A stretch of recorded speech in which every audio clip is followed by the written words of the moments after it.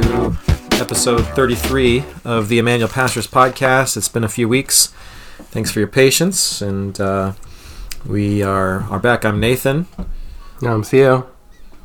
And this is your chance to just listen in on a conversation between two of your pastors. So hopefully these are helpful. We have an idea for this podcast for this year ahead. It kind of comes out of something that we did as a church, many years ago, where we had every member of the church write what we called a vocation vignette. Have you ever seen any of those, Theo? It's before your time, I think. I've never seen that one in particular, no. So we wanted every member of the church to write an essay thinking through the integration of their Christian faith with their work. And it was actually really fun. And if you've gone through joining the mission to become a member of our church, you see that this is a big value that we have, is vocation, and really helping people see that vocation is not just being a pastor or a missionary, right? But that we want to really unleash Christians into every sphere of society, every legitimate sphere of society in the city of Chicago, and we want to encourage you in that. And so this is kind of a reboot of that vocation vignette, but instead of having everybody write an essay, we're just going to have on guests throughout the year from different fields of work, and have them join this conversation, and we'll ask questions. What is it that you do? What's it like? And then how does your biblical understanding of the world flavor how you do that thing, whether it's law or parenting, homemaking, or interior design, medicine, teaching, hospitality, yada yada yada. So, sound fun? Let's do it. All right. I read this recently. This was in a book on work that it talked about this big kind of conference for business people, like a motivational speaker. All these different big names were there, and one of the speakers led with this question, saying, if you went home tonight and found that a long-lost relative had died and left you $10 million, would you be at work tomorrow? And the resounding, shouts from the audience was, no! Like, heck no, I wouldn't go back to work. And that's interesting, isn't it? That's kind of telling that there's this idea that that work is this necessary evil, or I got to do it, or but I don't really like it. A recent Gallup poll found that 77% of Americans hate their jobs. Another poll found that Americans hate their jobs more today than in the past 20 years. Fewer than half say they're satisfied with their current job. So, help us with that, Theo. Is that a God-honoring feeling to hate your job, and to prefer to be at an all-inclusive resort all of your days of your life than to go into the office? I definitely think there's a lot of things we can say about work and career and what the biblical expectations are. I think it's pretty important for us to keep in mind that prior to sin in Genesis, when Adam is not quite in paradise, but in a sinless world, God gives him tasks to do and things to do and responsibilities. Why do you say not quite? Why do you say not quite in paradise? There's a eschatological consummation that comes when he completes his task in front of him and ushers in paradise. But he doesn't do that yet. There's still more even in Adam's condition. There's still more to attain. He just hasn't. He didn't do it all yet. But on the focus of work, I think it's there. I think there are responsibilities. So really I think fast the on Bible that though, talks. like, can you hear me? Yeah. Can you hear me? Oh, okay. Yeah. So Yeah. so the whole idea of paradise lost. You're saying that might not be the best paradigm. Well, you mean like, I'm not really sure the point you're driving at was this one. Well, I guess there's the idea of people would say, well, work was before the garden, so therefore work is good. And are you saying that that was provisional? In other words, no. in the eschaton, No, I think will there be I work would still? say like, no, I would say like it's, you got to find your spot in the Bible. So, prior to the fall, there's still work, but then like after the fall, and then after Christ redeems everything, and we see in, the way Jesus starts to talk about the kingdom of God and the kingdom of heaven, there still seems to be responsibilities and work in like a consummated paradise. I think Jesus talks about like the parable of, he gave talents to each workman, and depending on what they did with those talents, they have additional responsibilities when he returns. So that seems to indicate I'll set you over 10 cities. Yeah, that seems to indicate that there's responsibilities in a perfect world. Revelations talks about us like sharing the throne of Christ, and ruling and reigning with him.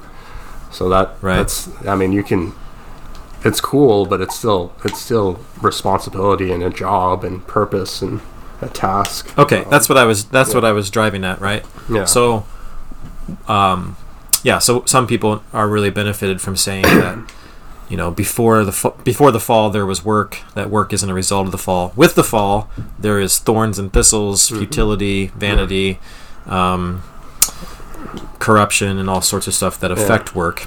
And the ways that we engage with work, either we go towards laziness or we go towards an idolatry of work out of our sin, and all that. But some people would say, well, but God made us to work, and so, but then there's this idea that I think once I first got that idea, but then I was thinking in this mindset of, well, the goal is just restoration back to the garden, and actually, biblically speaking, it's not. That the garden itself was a sort of provisional state, right? Adam had a task; he could complete that task and enter into his eternal rest. He failed. Christ achieved that for us. We enter into rest, sort of eternal Sabbath rest in a sense. Yet, even in that understanding of, it's not just sort of creation, fall, creation restored, but creation, fall, and redemption, and a new heavens and a new earth, which is what the ultimate aim of creation was to be. There's still an idea that that we will do things, right? That it's part of what it means to be made in the image of God is to be creative, to be making culture and living in society and all that stuff. So, so that's a big level biblical theology, I guess. I also think, like, just to, for those people who do kind of hate their jobs and stuff like that, there is some credence to the idea that, this side of heaven, sin has tainted work, and there are aspects of it that just are not perfect and not great, and are kind of lamentable. But that doesn't mean that, like, work itself is sinful. It just means that we live in a fallen world, and we can't have perfect work this side of heaven. Sure. So what would be the Christian's response to the futility of work? and the lamentable aspects of your job. What does God want us to do? I'm looking over Colossians 3 right now, in verse 18, and it just kind of lists off like different things that people do in this life, like the vocation of wife, husband, children, bond servants. But it takes all of those things, and it says, and everything, like, whatever you do, work heartily as for the Lord and not for men, knowing that from the Lord you will receive the inheritance as your reward. You are serving the Lord Christ. So I think that's good. Yeah, one of the things that like Jesus does, he doesn't say like abandon your job or your vocation or your responsibilities. He says, all right, now that you're saved and you serve me, you serve me best in these earthly vocations. And so even though it seems futile to us and sometimes not fair in some respects, Jesus says ultimately, if we're faithful to the work he's given us, he'll give us a reward for that in heaven. That's us being faithful with the responsibilities that he's given us for the day, and that changes our perspective a little bit. Yeah, that's good. Like when people came to John the Baptist and said, what do we do? Like soldiers would come, and he said, he didn't say stop being a soldier. He said, what did he say? Don't take more. Where is that passage? You know what I'm talking about? Yeah.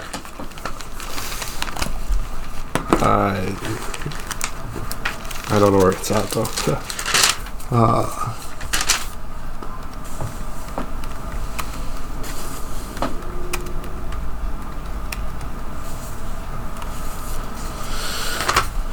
Yeah. Like Luke 3:13, I think. Sounds good. Luke 3:13. What should we do? Whoever has 2 tunics share. Tax collectors came to be baptized. What shall we do? Collect no more than you're authorized to do. Soldiers also asked him, what shall we do? And he said, don't extort money from anyone by threats or false accusation, but be content with your wages. That's it. So I just think that's a key point to make. I'm reminded of the apocryphal Luther quote, of a new convert who finally gets the gospel, justification by faith alone. It's like, wow, this is awesome. And he asked Luther like, what should I do? Should I, go become a monk or a priest or a missionary? And he's like, what do you do right now? And he said, I'm a shoemaker. And he said, well, make a good shoe and sell it at a fair price. Like that's the Christian response. Like and that whole sacred secular mindset is very still embedded in us even today in Christian circles, that if I really want to serve the Lord, if I really want to live for something that has purpose and meaning, I need to be a missionary, be a pastor, work for a church or a Christian, at least a non-for-profit, doing sort of like this sort of Christian ministry. Yeah. And I want to explode that idea. That's detrimental. Yeah. I always say, like, if all the Christians quit their jobs right now and went into full-time ministry, the whole world would starve to death before we could reach everybody with the gospel. It's not what God wants, and the whole model of raising support for different things, even that like presupposes that there are Christians out there who are making money and working jobs to do that. So those should be the vast minority of Christians actually go into Christian ministry, Christian Sure. service. Yeah. No, I think I think I don't know. Like when looking at the Bible and just kind of thinking about it, there's a lot to say about you can't fix everything in the world, but you can be a witness for Jesus and showing how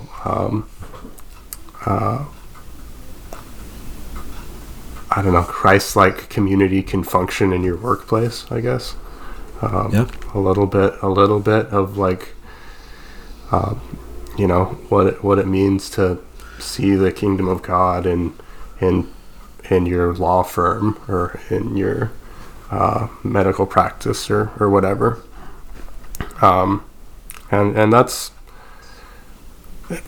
yeah, I don't know. It seems like most of the time when Paul is writing letters, he's writing letters to people who are trying to do that. Like First Thessalonians, work quietly, and in working quietly and living nobly before others, you are a witness to non-believers. Yeah. Any other Bible verses like that come to mind?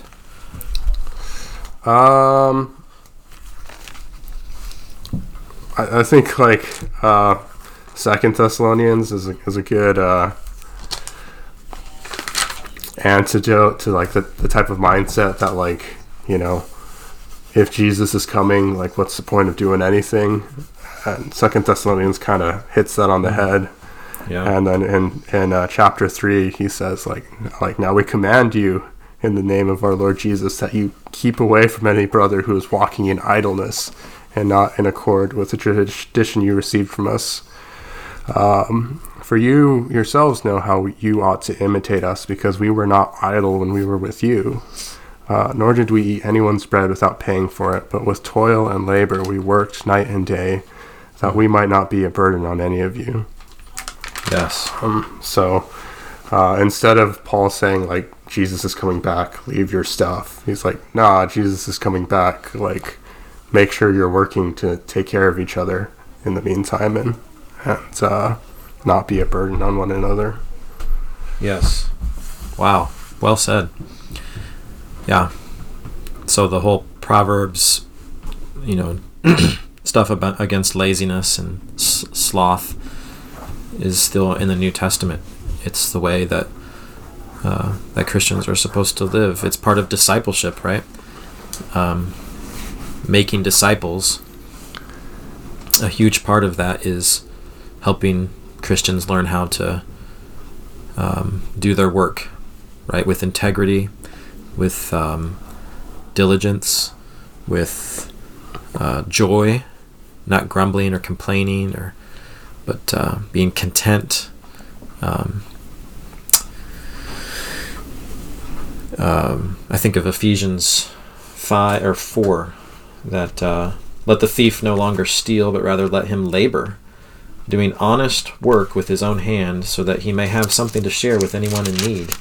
Right? There's a high value placed on work there, a work ethic to supply for your own needs. There's dignity in that, but then also to have money to share and to give, and so that you're not turning work into an idol or a means to the idol of wealth for yourself. Yeah. A lot of people are working to make money so that they can do the things they really want to do, or they're working to have status, a career that makes them feel important. Those are things to guard against. But you don't throw the baby out with the bathwater. Work itself is good. It's godly. It's how God's made us. And so part of discipleship, that's why in the second half of a lot of these letters in the New Testament, there's a good portion of it that's dedicated to these sorts of earthy things, working with your hands, and how to do that as unto the Lord. And that's part of being a disciple. So a disciple doesn't leave off work and go do spiritual things, To be a disciple of Christ is to learn how to work in the world in a way that's Christ honoring. I think the verse in Ephesians is really helpful for me, because it it takes the kind of like the American dream aspect of work and kind of dump, like kind of sanctifies it a little bit more. It's not, it's not, work isn't just about, you. It's about you caring for the people around you as best you can. Yeah. Right. So. And that's that happens through the money that you make from work, but it also happens just in your work. And this, the Lutheran doctrine of vocation, I think, is really helpful. And if you want a good entry into that, it's Gene Edward Veith, God at Work. It was written in the last 20 years, I think, and does a good job of taking that. Luther is in this world of the sacred, the secular, the monastery, the priesthood, like really serving God, and then kind of this lesser plane of people who did these things. And his doctrine of the priesthood of all believers was a bombshell that kind of revolutionized work and understanding of the way that God answers. He would say the way that God answers your prayer when you pray the Lord's Prayer, "Give us this day our daily bread," is very rarely, it's happened in history, but very rarely does he drop bread out of the sky. Yeah. The way that he gives you your daily bread is through the farmer who planted and harvested the wheat, and the miller who ground it, and the baker who made it, and the distributor who brought it to the grocery store, the grocery store worker who stocked the shelf, the cashier. It's just this whole intricate system of society that God's set up, and each person plays a noble part in that. And what you do is part of loving your neighbor. It's how God sustains the world and takes care of people. And so, that brings a lot of purpose to our jobs. Maybe your job feels like it's just a cog in a machine, but that's okay. You don't have to be, find your dream and live this perfect job that fulfills you and it feels like you're changing the world. And that's a bit of arrogance, I think, and discontent. Like, just be faithful to play your part, man your post, do your job. And it may be just a really small little part, but it's an important part, because if that little part doesn't play its part, then the whole system kind of breaks down. It takes everybody. That's ennobling, I think, and helpful. Yeah. I think that's I think about some of the part-time jobs and different things that I've had to take that like were not very glamorous or nothing like that.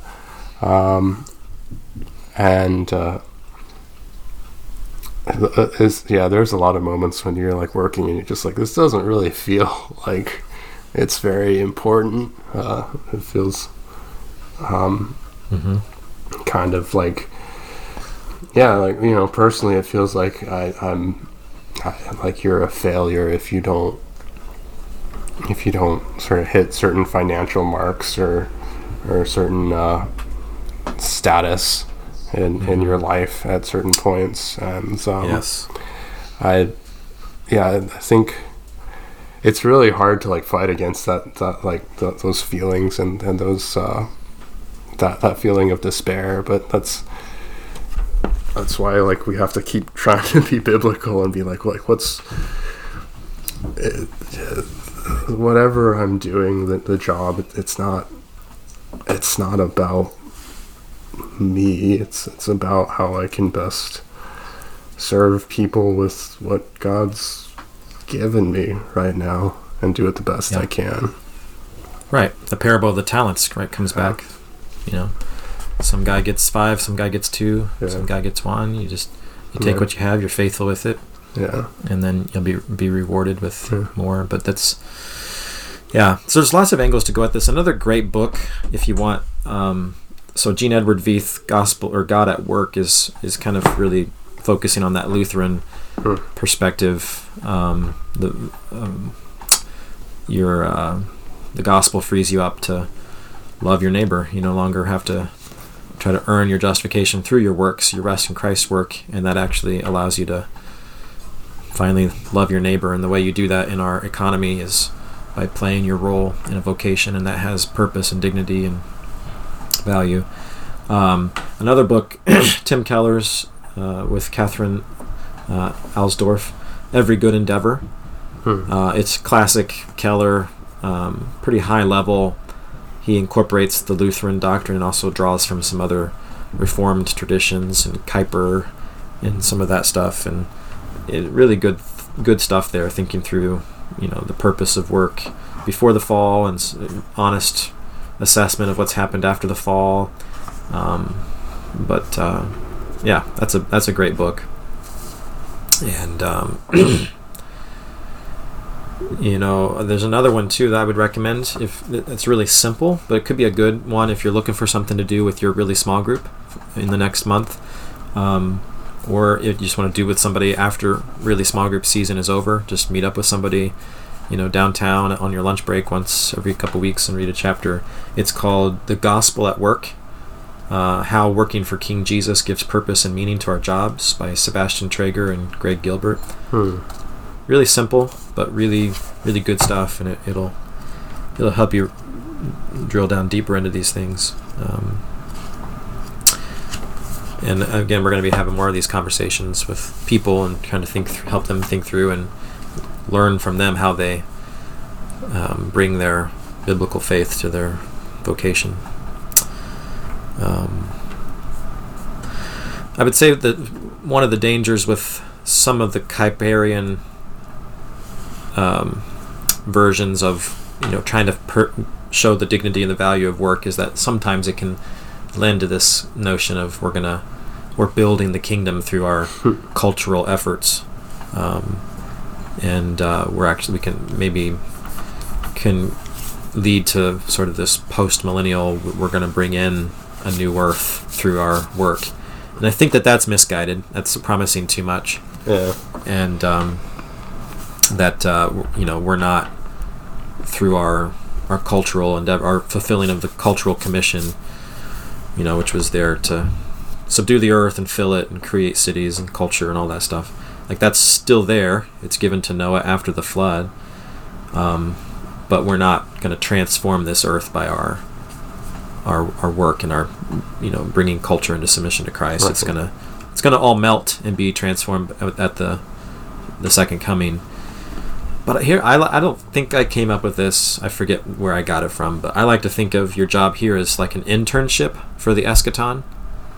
It's not going to usher in the eschaton, but it is like practice for that. And God, that's a little more than just the Lutheran sort of, he's using you to preserve society.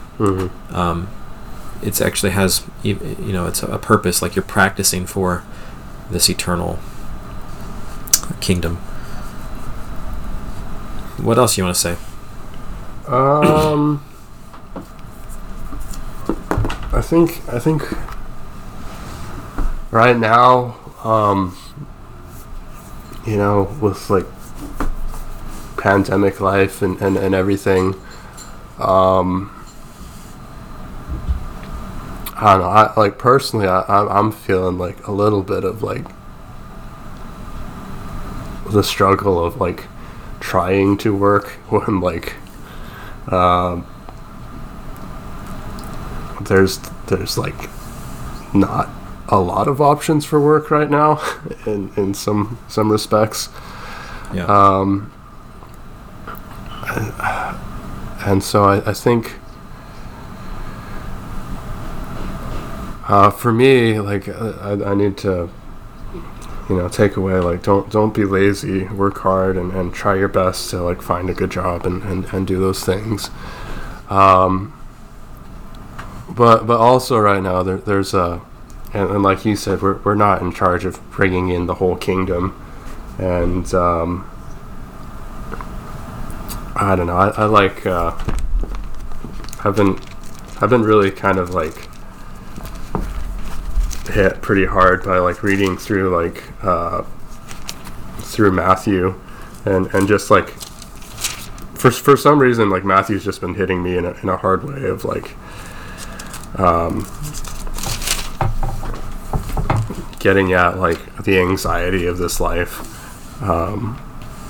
and how, like, yeah, we're supposed to work, we need to do our best, we need to provide for other people, but we also need to realize that, like, you know, like, God's the one who takes care of us and gives what we need on a daily basis, and so yeah, another like biblical thing to, like, hold together, so we're not, you don't save yourself by your work, but that's good. Yeah, you trust Jesus and then do what he gives you to do. Right. Good reminder.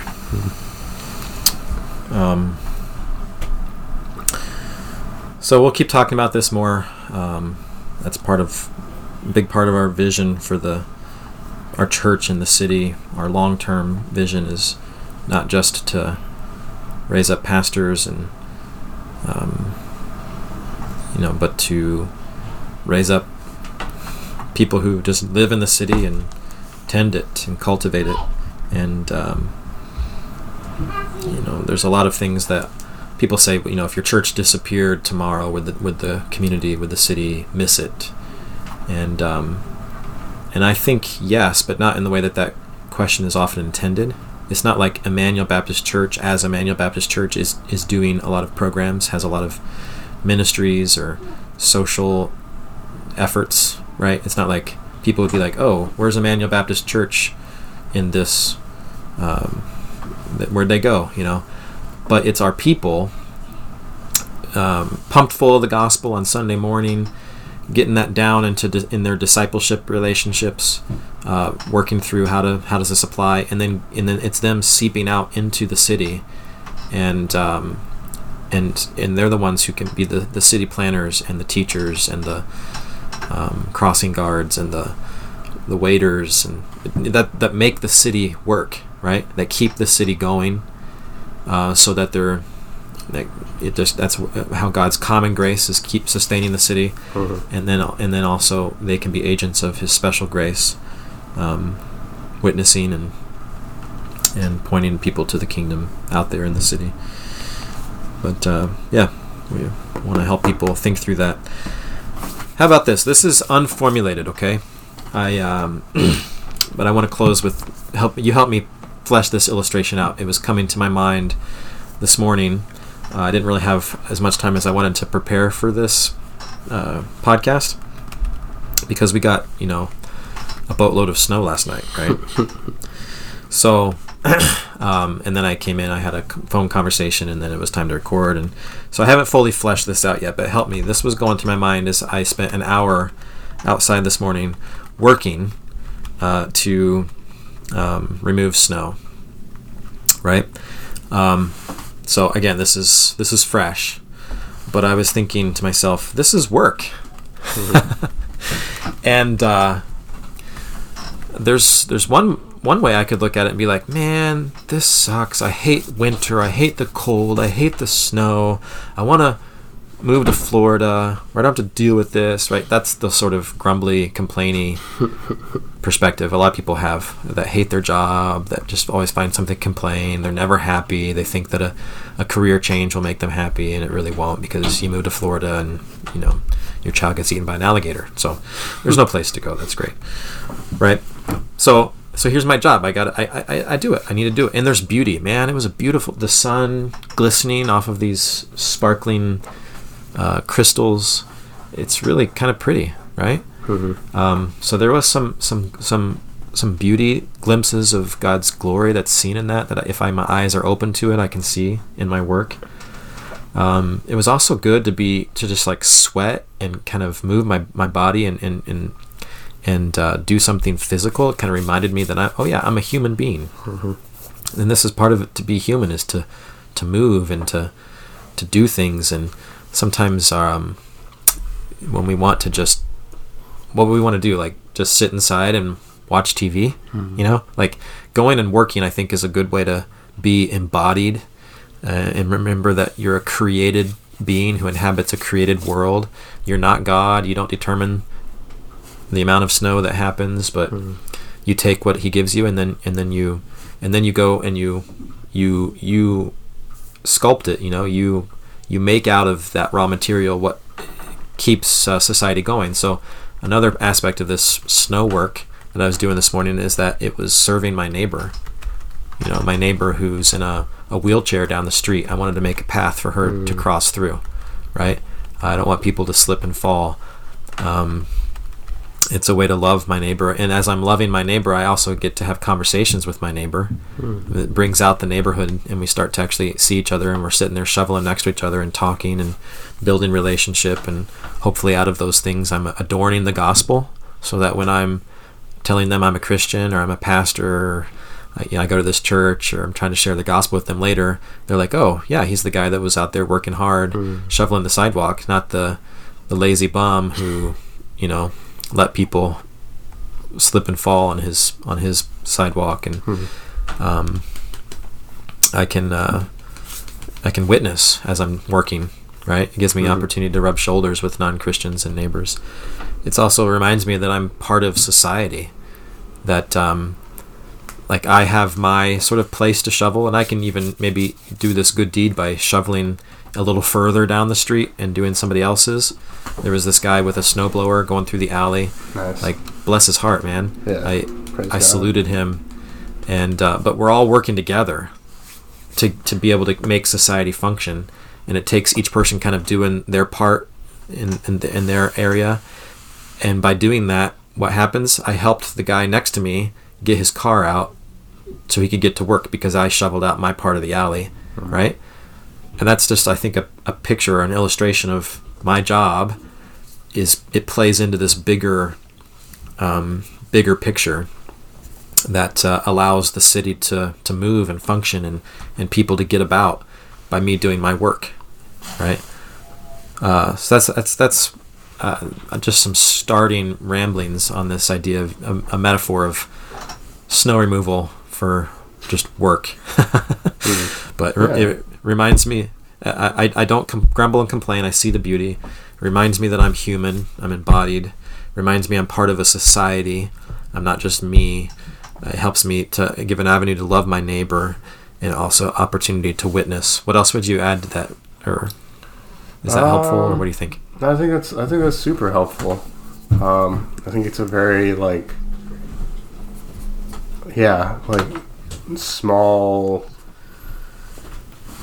tangible way to get your mind around how to think about your job. I don't know. I think sometimes different people, depending on the job, might not. I think everybody should sit down and think about it and do that same kind of exercise, whether you're a lawyer or in a doctor, or working at a restaurant, or driving a bus, or whatever you're doing. It's what how do I glorify God with what I'm doing? What about this? This is me witnessing, me showing Christ-likeness, me serving other people. I think those are the right questions to ask and think about work, and help us have the right attitude. Well, maybe you can take it and run with it farther, but hopefully that's a helpful start. And don't just grumble and be like, I can't wait to get out of Chicago. No, God's put you here, and just like He's put you wherever you're at, And the goal, I don't think you really want to go live all your days at an all-inclusive resort where you didn't have to shovel snow. You know what I mean? Yeah. That's just not, I don't think that's what we want, and I don't think you'd be happy there. So, all right, man, I think we got the conversation rolling. Thanks for your time and your work in this, and I pray that our work is helping people think about their work well, and that all together this body functions, and we're growing as disciples in this world God's put us in, and in this city. So until next time, au revoir. See ya. Adios. Have a Hasta la vista. Good Tuesday. All right, see you guys. Bye.